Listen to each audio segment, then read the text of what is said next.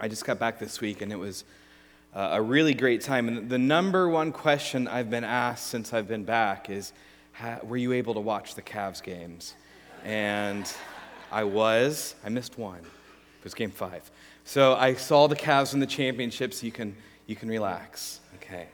No, but it was a really, really, really great trip. We spent a number of days on the Amazon River, a number of days in this remote village in the middle of the rainforest. But most of our time was spent in the city of Macapá, which is where our missionaries Christopher and Denise are. And it's a really cool city. It's a growing city with a really growing church. And let me just say, I could not be more proud of the work that our missionaries are doing. They are really doing an amazing job. We not only got to spend time with Christopher and Denise, but Patty as well. And they all said to make sure that I tell you guys how much they appreciate your support, both financially and through prayers and emails and all kinds of stuff. But we have awesome missionaries who are doing really awesome stuff. Yeah, you can give it up for them. They're great. And we've been going through the book of Acts, and one thing you'll see as we look through the book of Acts is it is full of missionaries. It really is. That's why our church is so about doing missions, is because we see it in the book of Acts. It's all full of people who are going to these different cities and villages and towns and sharing the gospel and planting churches. And that's what's happening in Brazil. That's what we're doing in this church. I love it.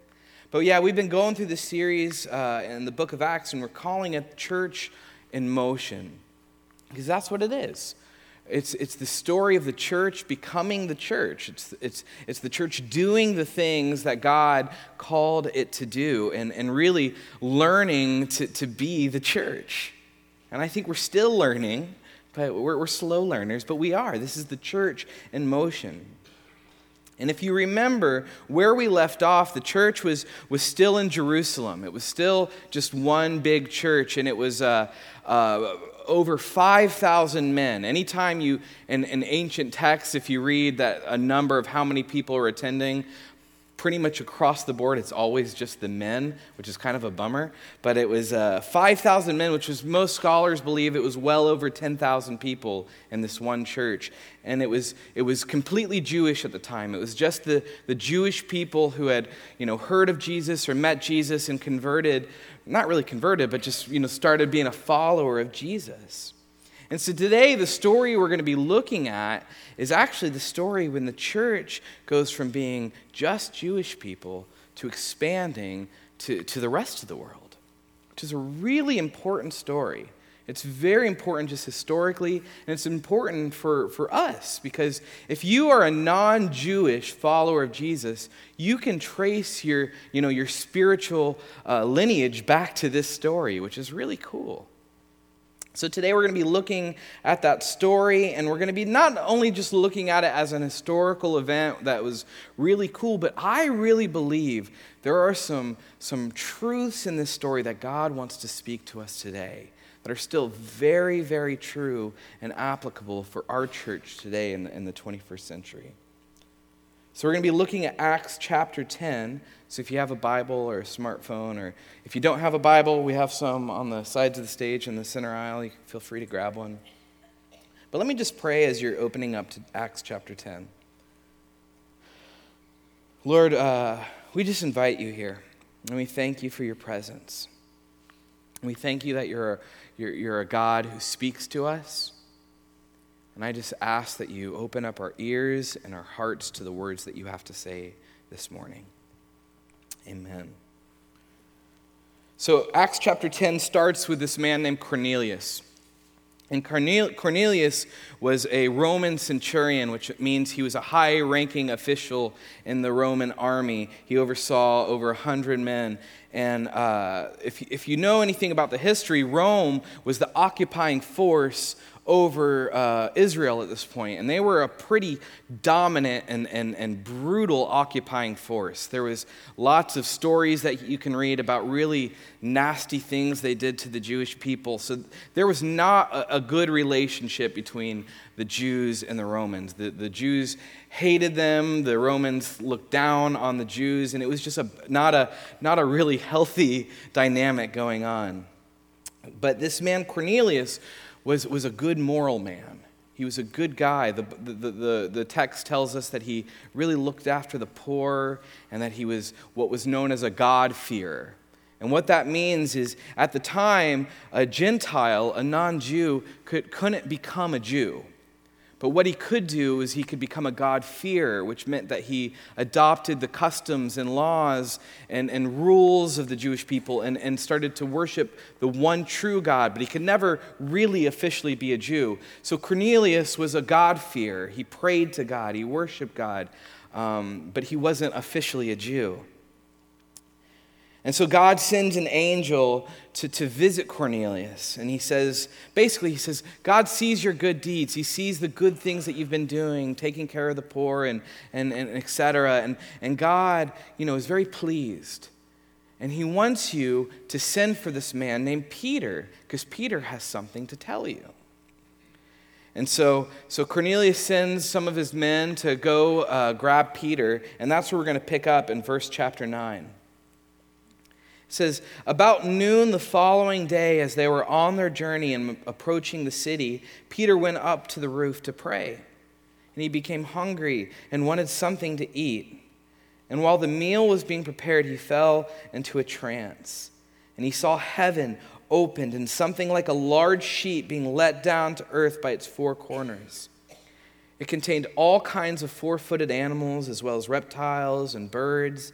And then a voice told him, "Get up, Peter, kill and eat." "Surely not, Lord," Peter replied. "I have not eaten anything impure or unclean."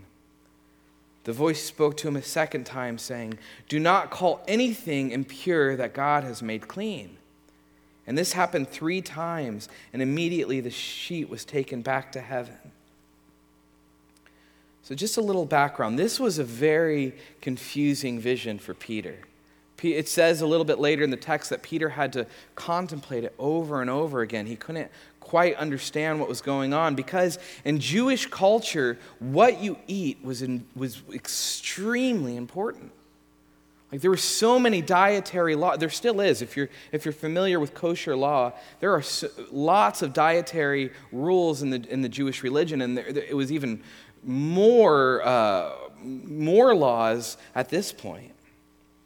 So for Peter to hear this message from the Lord to go and kill, eat whatever you want was like shocking.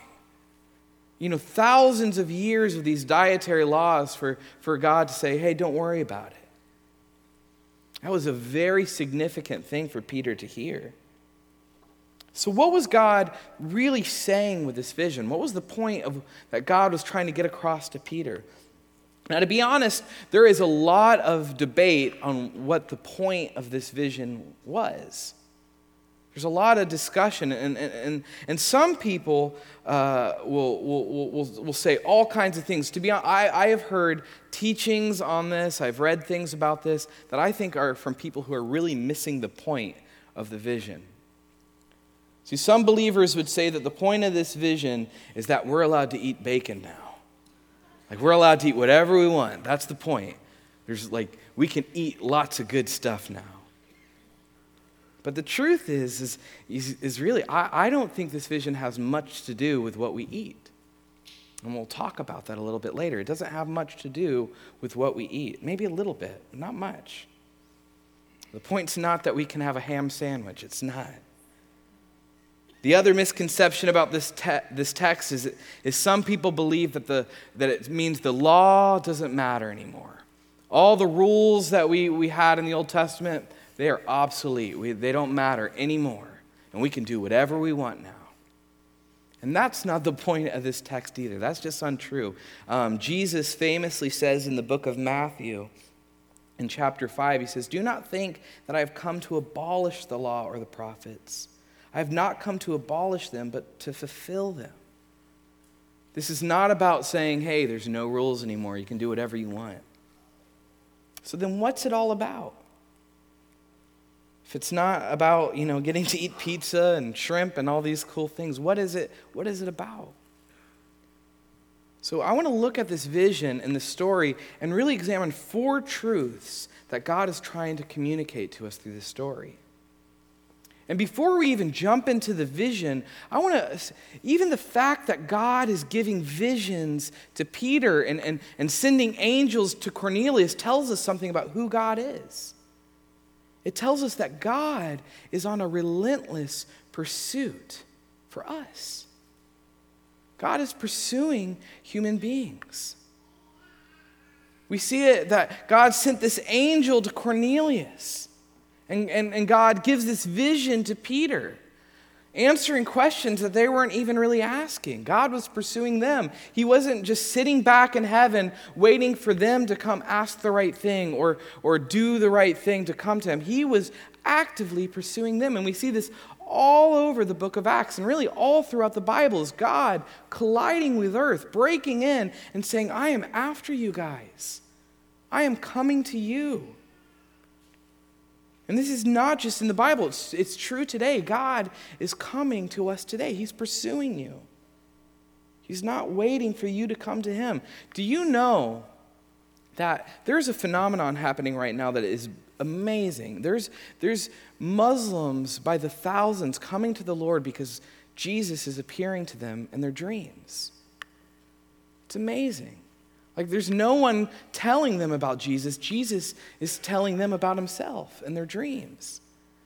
I was reading a story about it this week. I want to read you this little thing. It says this guy who is a Muslim in Pakistan, he said, one night while I was asleep, I had a horrible dream of me being taken into hell. And what I saw there brought me real fear. And these dreams kept coming to me almost every night. At this point, I was really wondering as to why I should be seeing hell in this manner. And then he goes on to say, Jesus appeared to him in a dream and said, Son, I am the way, the truth, and the life. And if you would give your life to me and follow me, I would save you from the hell that you've seen. And he says, this came as a surprise for me because I did not really know who this Jesus was. I mean, of course, he's mentioned in the Quran, but he's stated to be one of our prophets, not as a savior who could save me from hell. And this man goes on to find a church, and he gives his life to Jesus because of these dreams. And this is happening over and over again. Jesus is pursuing mankind to reconcile the world back to himself. God is pursuing you today, no matter what you have done, no matter where you are, no matter what you're experiencing, no matter what it feels like, God is pursuing you. That's so important for us to know. In Ezekiel chapter 34, it tells us about who God is and what he does. It says, for this is what the sovereign Lord says. He says, I myself will search for my sheep and look after them, as a shepherd looks after his scattered flock when he is with them. So I will look after my sheep, and I will rescue them from all the places where they are scattered on a day of clouds and darkness. God is seeking and searching and rescuing. He's not a passive God who's sitting on his throne just watching how the story unfolds. He's pursuing. He's constantly pursuing you. And this is important to remember when we feel distant from him, when we feel disconnected, when we are going through trials and hard times, is to know that God is with us and pursuing us. You know, there have been many times in my life where it has not felt that way. I remember in my early 20s feeling like God was like a million miles away and could care less for me. But that was the furthest thing from the truth. As I look back at that time, you know, I couldn't see it then, but I see that God was so in those days. He was so doing things. His presence was all over. But I just couldn't see it. But now as I look back, I realize he was doing stuff. God is constantly pursuing us, even if we're unaware of it. And this is important for us to know, just not on a personal level for us, but every time we interact with someone, God is pursuing that person. God is actively trying to tell that person that he loves them. When you're at the checkout line, the person who's ringing your groceries up, God is pursuing that person. When you're talking to your neighbor, to realize that God is working in that person's life. God is doing something. And for us to ask, how can I bless what you're doing in this person's life? Or your coworker. God is pursuing the entire world. He is a God who pursues us. My dad talked about this week that God is on a relentless pursuit of us, and all through Acts with the story in Paul, and we just see it over and over again in the Bible. God is colliding with us, and once our eyes are open to this reality, we just start seeing it everywhere. We start seeing, oh, I see you doing something, God, and it's exciting. In Brazil, when I was down there, I met this guy, and we were trying to communicate, and I speak just a little bit of Portuguese, and he speaks just a little bit of English, and we were trying to talk, and somehow, kind of out of nowhere, I asked him if he can sing. I don't know why I asked him that. I said, hey, are you a singer? And he said, yeah, I do sing. And I just started making jokes. I said, hey, sing me a song. And he was like, no. And it became this running joke that every time I saw him, I'd say, hey, sing for me. Sing me a song. And he'd be like, no. And he was really shy. I'd be like, sing for me. No. And on the last day that we were there, he came up to me and he said, hey, I want to sing for you. And I said, oh, cool, awesome. And I was actually a little bit like, oh, this might be weird. But he was like, I want to sing for you. And before he sang, he told me a story. He said, you probably don't remember this, but 3 years ago, I met you in another city in Brazil. And he said, I used to live in this city called Altamira, which I did visit 3 years ago. And he said, you prayed for me. And you didn't know me, but what you prayed over me is you said that God loves to hear me sing. God loves to hear me sing. And I have kind of walked away from the Lord. He got involved with some stuff he shouldn't have gotten involved with, and he felt really far away from the Lord. And he said, every time I said to him, sing for me, he knew it was the voice of God saying, I still love to hear you sing. And then he sang for me, and it was beautiful. I just started weeping because I just realized God is relentlessly pursuing this guy. And he's somehow using me even though I'm unaware of it. God is relentlessly pursuing people, and he wants to use us. So this is so great that when we are interacting with people, when we are, at work or at school, we say, God, I know you are pursuing this person. How can I be involved in that? This is at the core of the gospel message. This is the core of it, that God loves the world that turned its back on him. He loves him, so he sent his son to die for him. God is reconciling the world back to himself, and he's using us. This is the gospel message. This is the mission that God is on, that he's invited us to be a part of. And the next thing we see in the story, and really this is I think the main point of the vision is this, is that the gospel message is inclusive. The gospel message is for everybody. Here's what I mean. The Jewish people were called from, if you read the Old Testament, you see that they were called to be a light to the world. They were called to bless the world, and for the most part, they really dropped the ball because they used these laws and these rules and these customs, like their dietary laws of what they can eat. They used it to push people away. And they would say, not only what you eat is unclean, but if you do this, then you are unclean and you are impure. And they would not associate with people who didn't follow their rules. It was against the rules for Jewish people to eat with someone who was not Jewish. So the rules that may have served a purpose and they may have been good, the Jewish people used to push people away and to keep people away.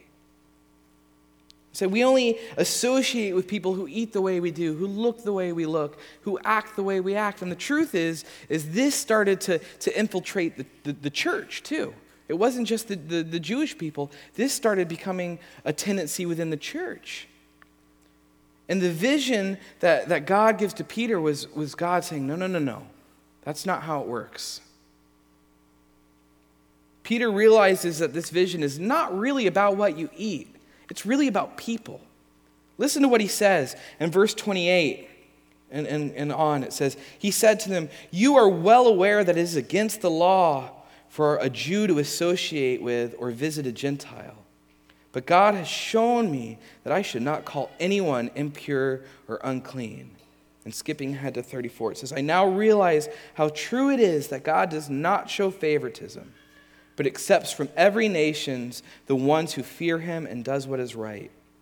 All the prophets testify about him, and everyone who believes in him receives forgiveness of sin through his name." So this vision that Peter had of these foods that were unclean or what he thought were unclean, and God says kill and eat, didn't have to do with what you eat. It had to do with the fact that they were using these rules to ostracize people, to push people away. Because remember, at this point, the church was still just Jewish people. And God was saying, let's expand that. Let's open up the doors to the Gentiles, to every tongue, tribe, and nation. The church would look at the Samaritans and say, they are unclean. The church would look to the Gentiles and say, they are unclean. But God's saying, no, don't call unclean what I have called clean. He was really addressing racist tendencies within the church. He was addressing this desire to separate from people who are different. And we read that and we think, oh, that's great. That's really good that the Jews can start accepting the Gentiles in. But let me ask you this. Let's bring it home for a minute. Are there people, are there individuals, are there people groups that you look at and when you think of them, you are filled with, hate and judgment? Are there people that you look at as less than, as impure, as unclean, as undeserving? Why don't you put up this first picture? Don't respond. I don't want to start a fight. When you see this person, when you think about his followers, what goes through your mind? Do you think, are you full of hate? Or do you think that person is seen by God and loved? What about the next one? Go to the next one. What about this person? Again, listen, I'm not trying to start a fight. I'm saying, do you see this person and think, God loves this woman? God is pursuing this woman. She is worthy. When do you go to the next one? What about these people?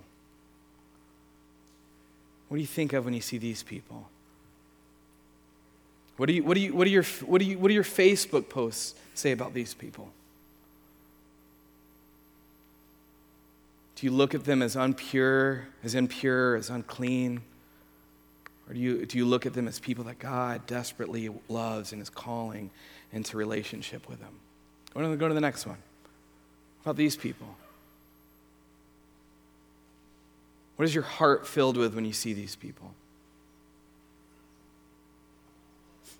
You can take it down. It could be anyone. It could be Muslims. It could be black people. It could be white people. It could be men. It could be women. It could be old people, young people, Republicans, Democrats. It could be your boss. It could be whoever. Are there people that you are pushing away, that you feel are undeserving of God's love? And maybe you don't think about that consciously, but subconsciously you do. God is saying, my love is for all people. And what about the people that are really infringing on our rights? The people that are like trying to destroy the church, the people that are, trying to hurt us? Surely not those people, right? No, listen. The Roman people that God was really speaking to Peter about were very, very brutal towards the Jewish people, and even more brutal towards the early church. There are stories that you can read about the Romans who would set Christians on fire to light their garden. Yeah, it was awful. It was evil. But God says, I love those people. Do not call them impure. Sure, I may not like what they're doing, but I love them.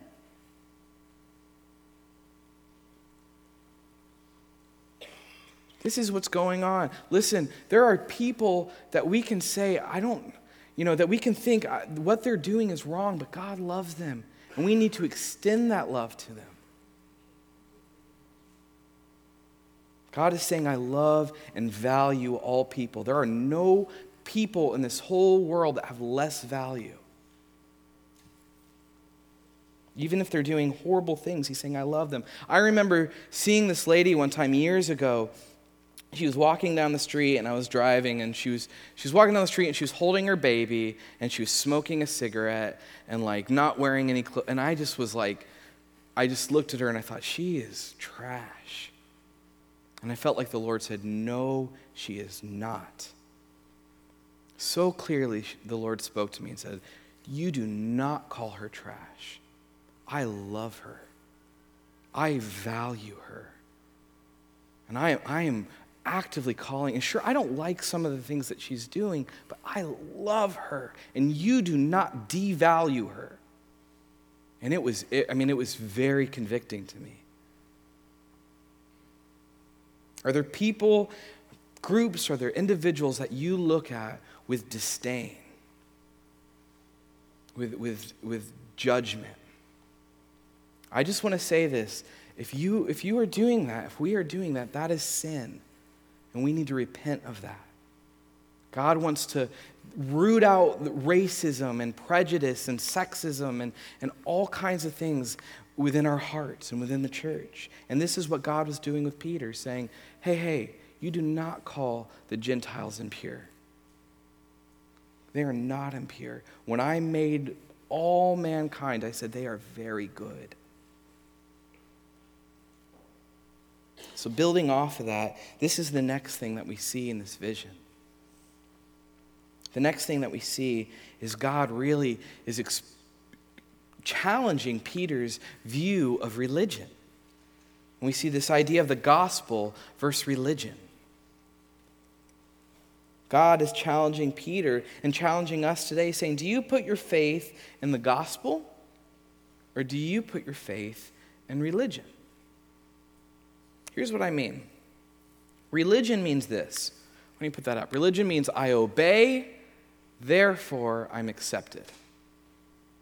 It's your obedience that leads to acceptance. Here's what that means. In every religion around the world, every way of thinking says that what you do, if you do these things, or if you avoid these things, then you can have peace, or then you can have enlightenment, or then you can have connection to God, or then you can have, the ability to go to heaven, or whatever. But it says the obedience leads to that.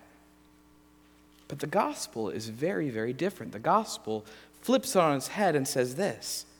It says, I am accepted, therefore I obey. It says that you are loved and accepted, therefore do what I've called you to do. It's very different. See, Peter was acting like what you eat or what you do or how you dress made you clean or unclean. It was what made you accepted by God. But God says, no, it's not about what you eat, Peter. In this vision, he says, it's not about what you eat. He's saying it's not about how good you are. Peter, it's not about what you do. It's about what I did. It's about what I did. That's what makes you clean. See, remember what I was saying. In order for someone in that culture to convert to Judaism, what they had to do, or to convert to a pseudo-Judaism, was they had to start obeying the rules and start obeying the customs and the laws. And this is what the church started doing as well. The church was saying, hey, if you want to be a follower of Jesus, you need to start doing these things. And God was putting a stop to it and saying, it's not about what you eat. It's not about how you dress. It's not about how you talk. It's not about what you do. It's about what I did. Now stop it, Peter. Do not call what is clean unclean. And you know what? To be honest with you, I struggle with this a lot. I struggle with holding on to religion instead of the gospel. And I think if we're honest, we would all say that we struggle with that. And I think the two main ways that comes out is there are certain people who use religion to kind of look down their nose at people. And they're prideful and they're arrogant and they think, get your act together. Like those people are dirty, or those people are just not as good.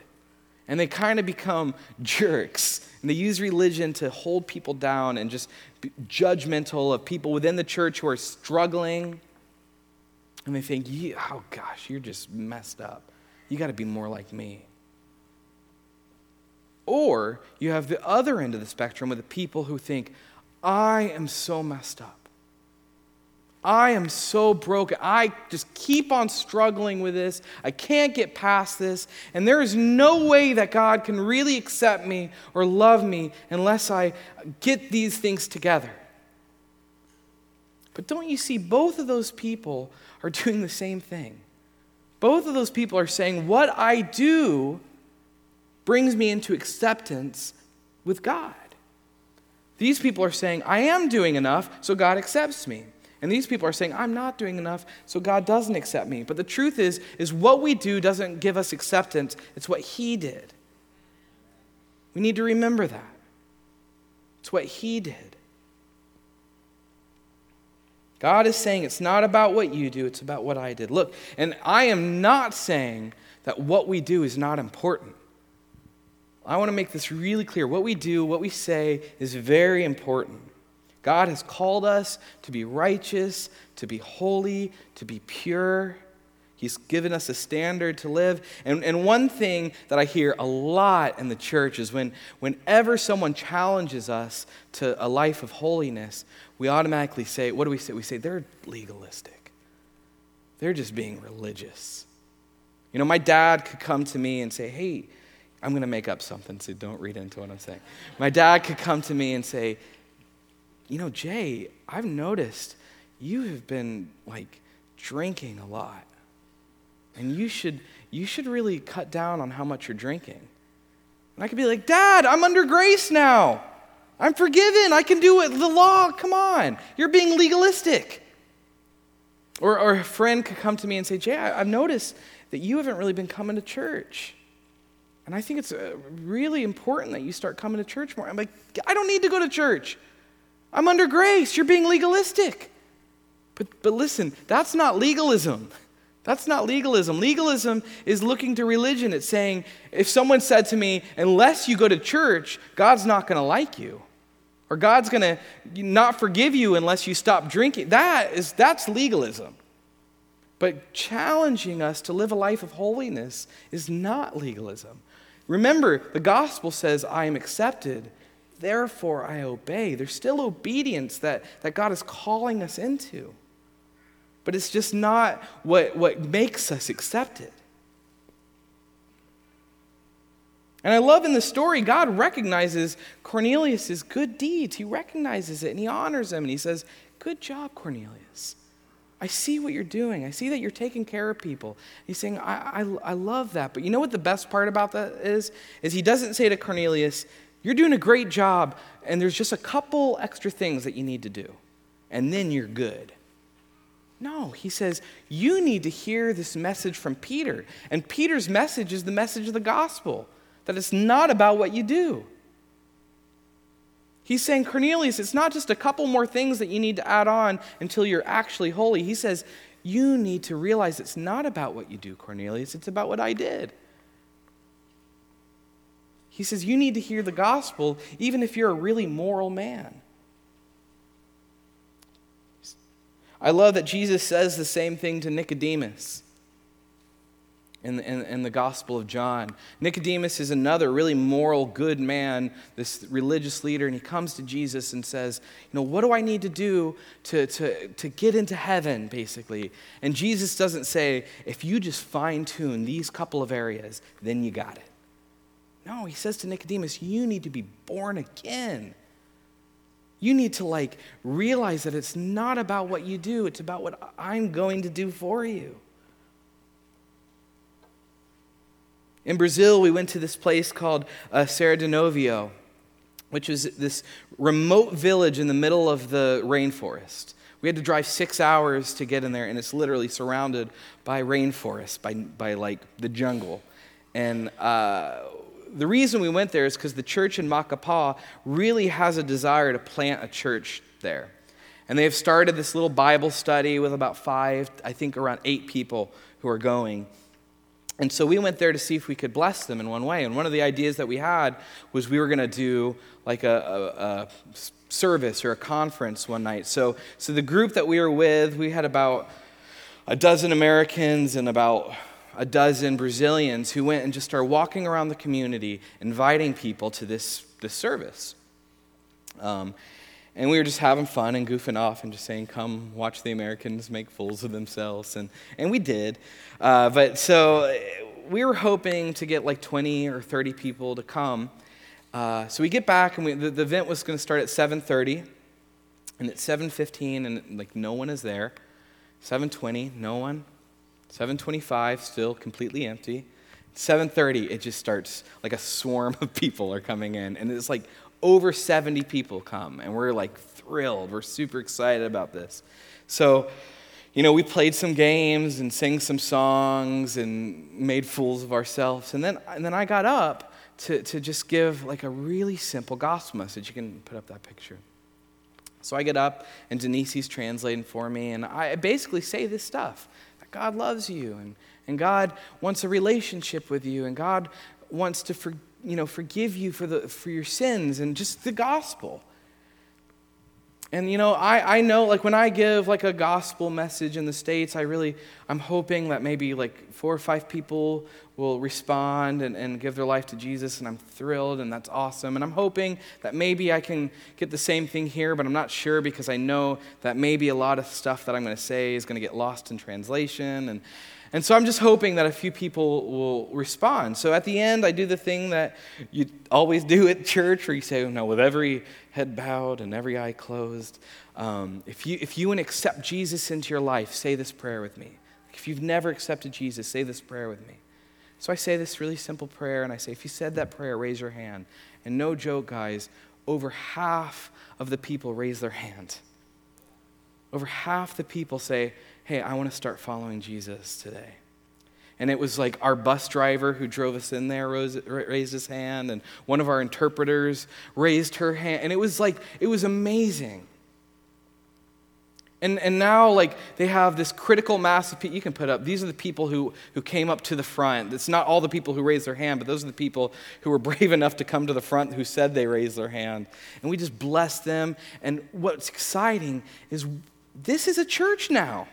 This is going to be a church now. We were doing what we see in Acts. And it's all because we presented the gospel to people. We didn't go there and say, guys, you need to start coming to a church, and you need to stop doing these things, and then you'll be okay. We said, Jesus loves you, and Jesus wants to be a part of your life. And people responded to that. And the reason that people responded to it was not because I'm a brilliant speaker. It's not because I'm some amazing orator. I think the reason that people responded to it was for the same reason that people responded to Peter. Listen to the story. We're going to keep on reading through through the message. It says, while Peter was still speaking these words, the Holy Spirit came on all those who heard the message. Peter came and started telling the people about the gospel. And it says the Holy Spirit came on all those who heard the message. And the circumcised believers who had come with Peter were astonished that the gift of the Holy Spirit had been poured out even on the Gentiles. For they had heard them speaking in tongues and praising God. And then Peter said, surely no one can stand in the way of their being baptized with water. They have received the Holy Spirit just as we have. See, the gospel message that we have, this message that God so loves the world that he gave his Son, that whoever believes will have eternal life. That message is paired with the Spirit of God. It's not necessarily about the words that we say. It is the Holy Spirit that encounters people. It's the Holy Spirit that changes people. It's the Holy Spirit that saves us. Again, it's not necessarily the words that I said or that Peter said or that you will say. It's the Holy Spirit pairing with the message of the gospel. It's not that the people in the community, started to believe the right things. It's that they encountered the Spirit of God. That's what transforms us. John Wimber said, modern day evangelism assumes that evangelism is content-oriented. The content is useful, but the biblical view of evangelism says that the presentation of the gospel is rational, but also transcends the rational. We are to introduce the manifest presence of God. In essence, wherever God is, the gospel needs to be preached, and wherever the gospel is preached, God needs to be. They go hand in hand. When we tell people about Jesus, we need to invite the presence of Jesus. When we invite the presence of Jesus, we need to tell people about the gospel. I love what Michael has been saying, this kind of battle cry that we have, that, we are growing as a community here in Sunbury. Like, there are tons of new developments coming up. We have outlet malls and lots of growth. And Michael says, one of our greatest tools that we have is this phrase, can I pray for you? Just when we interact with people saying, can I pray for you? I see that, you have a cast on. Can I pray for your leg? Can I pray for you? Expecting that the Holy Spirit is going to break in. And then we can tell people about how much Jesus loves them. And the truth is this idea that the Holy Spirit and the gospel go hand in hand is not just for when we come to Jesus. It's not just for when we first give our lives. It's the same truth for us today. That if there is sin in your life, if there is struggle in your life, the way you overcome sin in your life is not by trying a lot harder. It's not. It's not by muscling through it. It just isn't. The way that you overcome sin in your life, I think the greatest tool we have is worship. When we can get our eyes off of our sin and onto Jesus, that changes us. We are so trained in the Western world just to focus in on what's wrong with us. And I think there's some healthy examination that we can do, but if we can get our eyes off of the problem and onto the solution, you will be shocked at the change that happens in your life. We focus our eyes on Jesus. We invite the Holy Spirit into our life, and he changes us from the inside out, and then we are called to obedience. The Bible over and over again talks about how us as believers are to be filled with the Spirit. And that's what enables us to do the things he's calling us to do. And the idea of being filled with the Spirit is this ongoing filling. It's this thing that we regularly need to go to the Lord and say, I need more. I need to be filled up. God is what enables us to do the things he's calling us to do. Because being disciples and doing these things is a big task. And we don't have what it takes to do it, but he does. And he is going to empower us to live the life he has called us to live if we focus on him. So why don't we stand?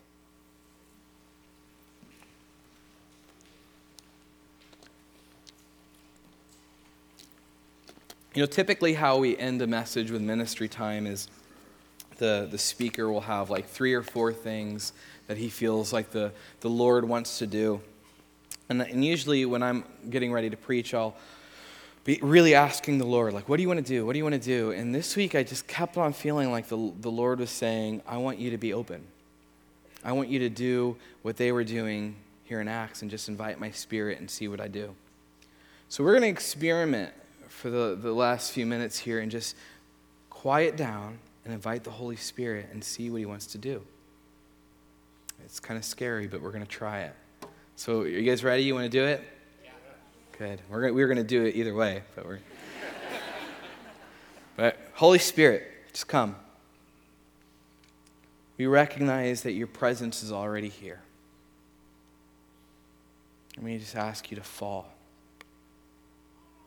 We just want to see your manifest presence here this morning. Have your way with us.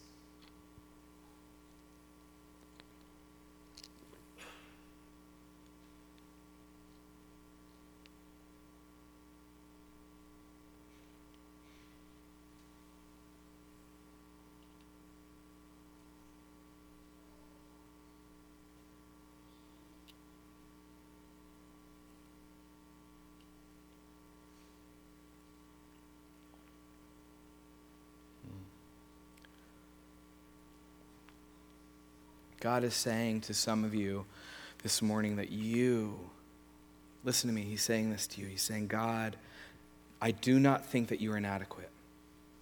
You think that you are inadequate, but I think you are my beautiful masterpiece. He's saying, I love you.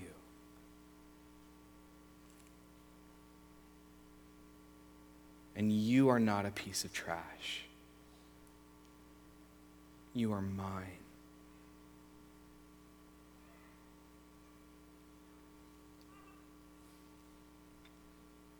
Thank you, Lord. Amen.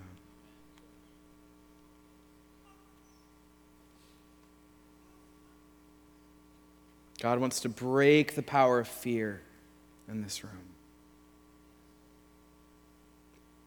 It's fear that leads to our prejudice, to racism. It's fear that leads us to feeling inadequate. It's fear that makes us sit and not do what the Lord has called us to do. And right now, in the strong name of Jesus, I break the power of fear. And I speak freedom over you right now. We speak freedom over sin, freedom over depression, freedom over fear, freedom over addiction, freedom over racism, right now in the name of Jesus. Holy Spirit, just come and invade our hearts and take out, unroot what is not of you.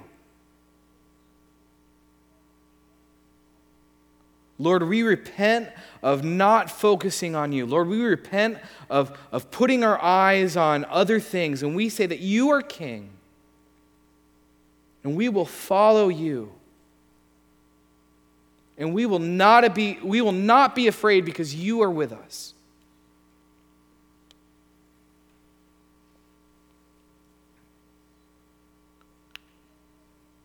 I really believe that the Lord wants to start unleashing gifts over his people.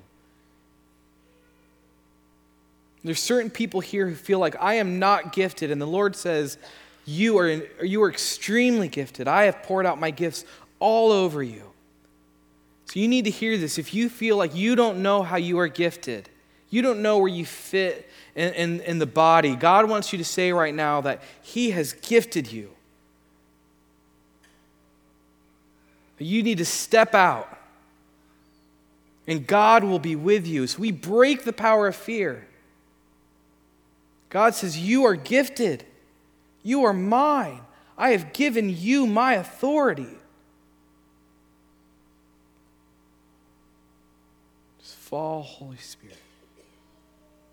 Just unleash your healing this morning.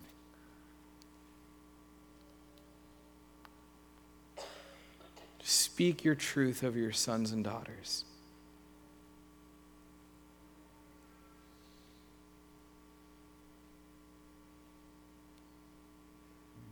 Well, Lord, we thank you for your presence. We thank you that you are a God that pursues us and that is speaking to us. And we pray that we don't just let this kind of thing be the thing that we do for the last 10 minutes of church, but we can do this all day. Open up our ears to hear you, Lord. Fix our eyes on you. I just speak a blessing over each and every one of you and bless what the Lord is doing in your life. And pray that your eyes are open to the fact that he's pursuing you and he has called you and he has things for you to do. And the fact that he says that you are the apple of my eye. I am so proud of you. So Lord, we just ask for your presence to just be with us as we leave here today. And we do the work that you've called us to do. In your name, amen.